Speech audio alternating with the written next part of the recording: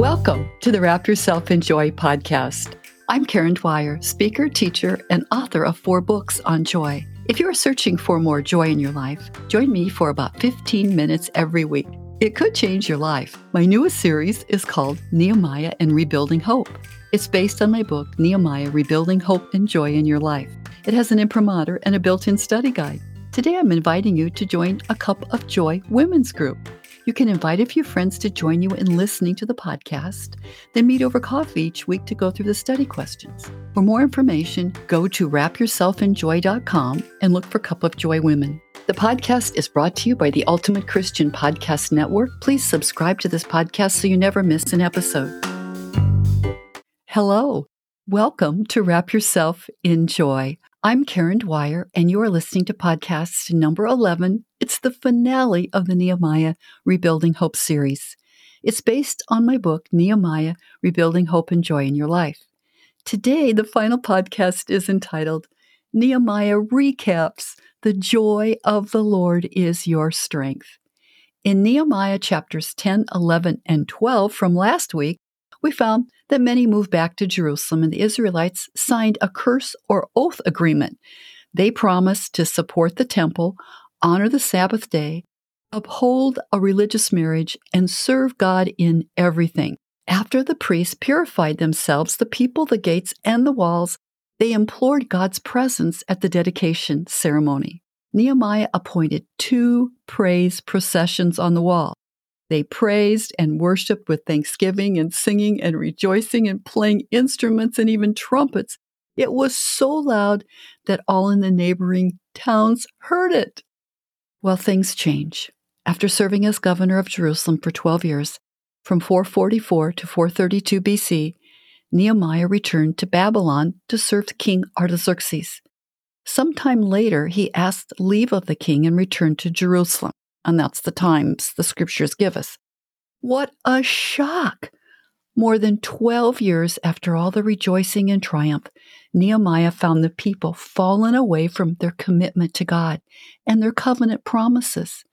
Today, we join Nehemiah 13 before we come to a finale of the entire book of Nehemiah. Let's read excerpts from Nehemiah 13, 6 through 9, 22, and 30, where we are told that Tobiah, the enemy of Israel, is back in the picture. He's moved into the temple. In verse 6, Nehemiah writes of the falling away. While this was taking place, I was not in Jerusalem, for in the 32nd year of King Artaxerxes of Babylon, I went to the king. After some time, I asked leave of the king and returned to Jerusalem. I then discovered the wrong that Eliashib had done on behalf of Tobiah, preparing a room for him in the courts of the house of God. I was angry, and I threw all the household furniture of Tobiah out of the room. Then I gave orders, and they cleansed the chambers and brought back the vessels of the house of God with the grain offerings and frankincense. I also found out that the portions of the Levites had not been given to them, so that the Levites and the singers who had conducted the service had gone back to their fields. Verse 15.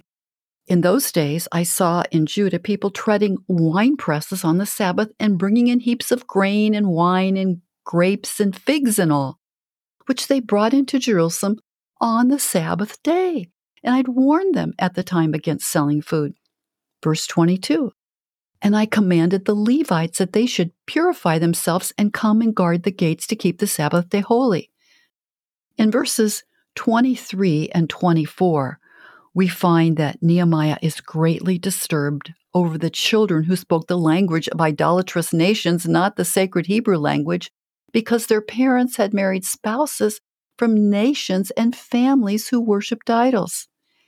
And then in verse 28 through 31, we read, And one of the sons of Jehoiada, son of the high priest Eliashib, was the son-in-law of Sanballat the Horonite. I chased him away from me. Thus I cleansed them. And I established the duties of the priests and Levites, each in his work. And I provided for the wood offering at appointed times and for the first fruits. What caused the people to fall away so quickly? They only heard the word of God at public gatherings, so they were not reminded daily of God and his ways. When the high priest aligned himself with pagans and fell away from God, So did the people. Now, the Bible uses many terms for falling away from God, but warns often about forgetting Him. For example, Deuteronomy 8:13 and 16 says, "When your herds and flocks have multiplied, and your silver and gold is multiplied, and all that you have is multiplied, then do not exalt yourself, forgetting the Lord your God." In chapter 13, Nehemiah had no choice but to address the sinful actions of his people. Not only had the Israelites given their children in marriage to pagans in neighboring towns who did not use the sacred Hebrew language, but the people had stopped obeying the commandments and stopped keeping the Sabbath day holy. They engaged in business and engaged in farming on the day of rest. They stopped paying tithes, so the Levites had to return to farming to support their families instead of focusing on serving God. The Israelites stopped revering the temple. The high priest Eliashib had allowed Tobiah to move into the temple storehouse where the offerings were kept. Nehemiah exhorted them to stop the sacrilege of the Sabbath, the disrespect for the temple, and marrying outside of the faith, because it took families away from worshiping the one true God. Remembrance was a theme throughout the book of Nehemiah. The people forgot God again and again, but Nehemiah kept calling them back to remember God, His faithfulness, and His promises. In the spiritual cleanup that Nehemiah attempted, he prayed, "Remember me, O God, concerning this, and do not wipe out my good deeds that I have done for the house of my God and for His service." His prayer was based on a common prayer from Psalm 106 that says this, "Remember me, O Lord, when you show favor to your people. Help me when you deliver them, that I may see the prosperity of your chosen ones, that I may rejoice in the gladness of your nation, and I may glory in your heritage." It is sorrowful to know that after all the building and recommitment, the people fell away from God again. I could weep with Nehemiah over this. But it is good to remember Romans 15:4. "For whatever was written in former days was written for our instruction, so that by endurance and by the encouragement of the Scriptures we might have hope." You see, God is faithful, and we must all return to Him again and again. He offers us strength and joy and hope. The book of Nehemiah has reassured us that prayer changes everything, that every obstacle can be overcome, that every false accusation can lead to persistence, more prayer, and joyous victory, even in the most difficult situations. We can know and declare with Nehemiah, God is with us. God is for us. God is at work. God has a plan that changes everything. Therefore, with confidence, you and I can exclaim Nehemiah 8:10, "The joy of the Lord is my strength." Our study with Nehemiah began with a man named Nehemiah who was brokenhearted when he hears about the condition of his people and family in Jerusalem. He seeks God passionately, prays, repents, and fasts. And God answers his prayers. Nehemiah inspired his discouraged people to join him in rebuilding their city, their nation, and their lives. The book of Nehemiah still speaks to us today, over 2,500 years since it was written. Nehemiah reminds us how God's presence and power will guide us and transform our lives. Today, just as He did for Nehemiah, God calls us to pray, to trust, to surrender. God longs to be the center of our lives and desires to strengthen and equip us with the courage, the fortitude, and the direction to rebuild our lives. This study offers us hope and joy. At the same time, the last chapter warns us that we must continue to stand firm in our faith in God, His Word, and our church. Nehemiah reminds us to always remember God in everything. Well, let's close with reflection on the principles that we can apply from the book of Nehemiah to our lives.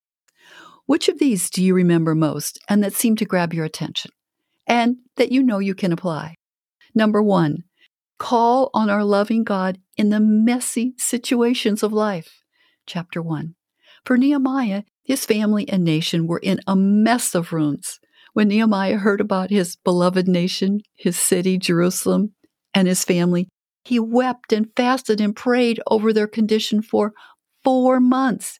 He appealed to God's deep love for his people, using the Hebrew names of God that stress God's covenant love, His greatness, His presence, and His power that are directed toward us.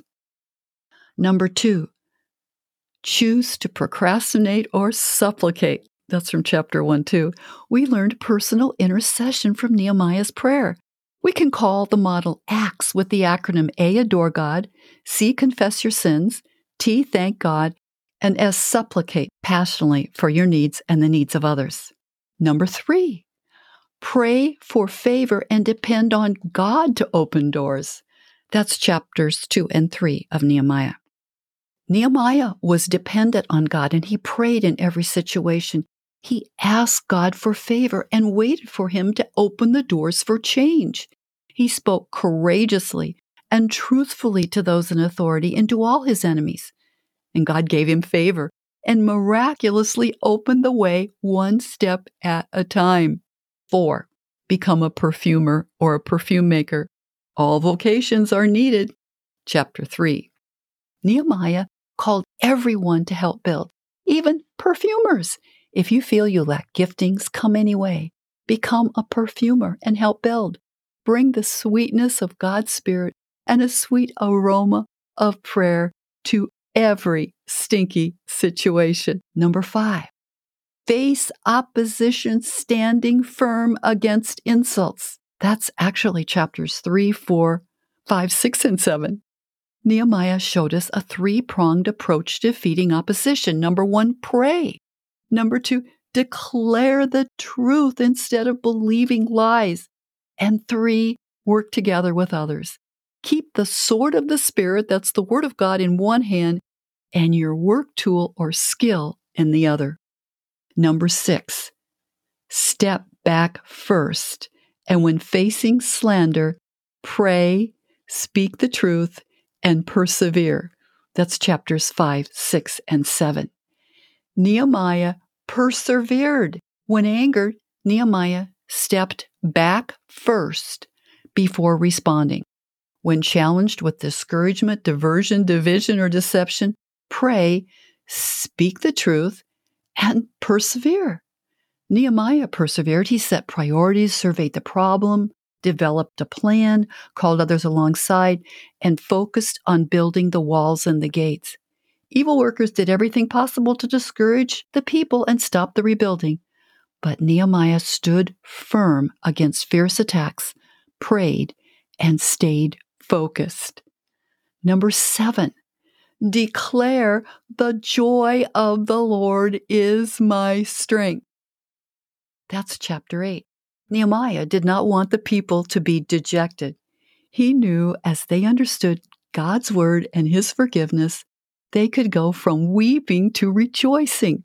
He kept reminding his people that God was with them, and the joy of the Lord was their strength. In praising God and rejoicing in God's love and forgiveness, heavenly joy returns. Number 8, create a personal prayer booth in your home. That's also chapter 8. Set up a small, secret place where you can pray, praise, read scripture, and write in your prayer journal. Your corner of a room is like a spiritual booth or a hut where the Israelites celebrated the Feast of Booths to offer praise, thanksgiving, and read God's word aloud. Number 9, remember, God will not forsake you. That's chapters 9 and 13. After experiencing God's faithfulness, the people fell away into sin in what could be called the rebellion revival cycle. When this happens, we must ask God's forgiveness. Engage in confession, even national confession. Make a change and read scripture to strengthen our resolve. Number 10, become a praiser and read God's word. That's chapters 10 and 12. Nehemiah called the people to worship, to praise, and to offer thanksgiving to God. He called them to return to celebrating the sacred feasts, especially the Feast of Booths. With Ezra, Nehemiah led the people in spiritual restoration, starting with reading the Word of God aloud, confessing the sins of their nation and families, and then praising God's greatness so loud and with so much rejoicing and with so much joy that people all around heard them. What could our personal prayer response be as we sum up Nehemiah? So what will you do next? How can you start building? Nehemiah has taught us to remember God and whose we are, his precious children. He has taught us to pray about everything and stand firm against all evil. Nehemiah models personal intercession, and we can engage in it with the Acts model as a reminder. Adore God and praise his greatness and faithfulness. Confess your sins and those of your nation and family. Thank God for his blessings and promises, and supplicate or pray with a passionate heart for what you need and for the needs of others. In all of these, incorporate Scripture when possible. That's it for today's podcast. I'm so happy that you joined our Nehemiah Rebuilding Hope series. Please consider inviting a few friends over for coffee or tea every week for just 1 hour to discuss a one-page study guide that accompanies each podcast. It's called A Cup of Joy Women's Group, and it's a great way to gently evangelize others. I will provide you with free resources and all that you need. For more information, go to my website, wrapyourselfinjoy.com, and click under Cup of Joy Women. Please join me for my next series, Joyful and Battle Ready. I really invite you to start a Cup of Joy Women's Group. It will be fun, it will be fellowship, and you will grow in joy. And please remember always Nehemiah 8:10, the joy of the Lord is your strength. Thanks for joining me today. Please visit me on my website, wrapyourselfinjoy.com, where you can learn more about my books, download free bookmarks, and connect with me. Please follow me on your favorite podcast app and invite a friend to join you too. You can download the show notes from today at wrapyourselfinjoypodcast.com. Until next week, this is your friend Karen Dwyer reminding you to wrap yourself in joy.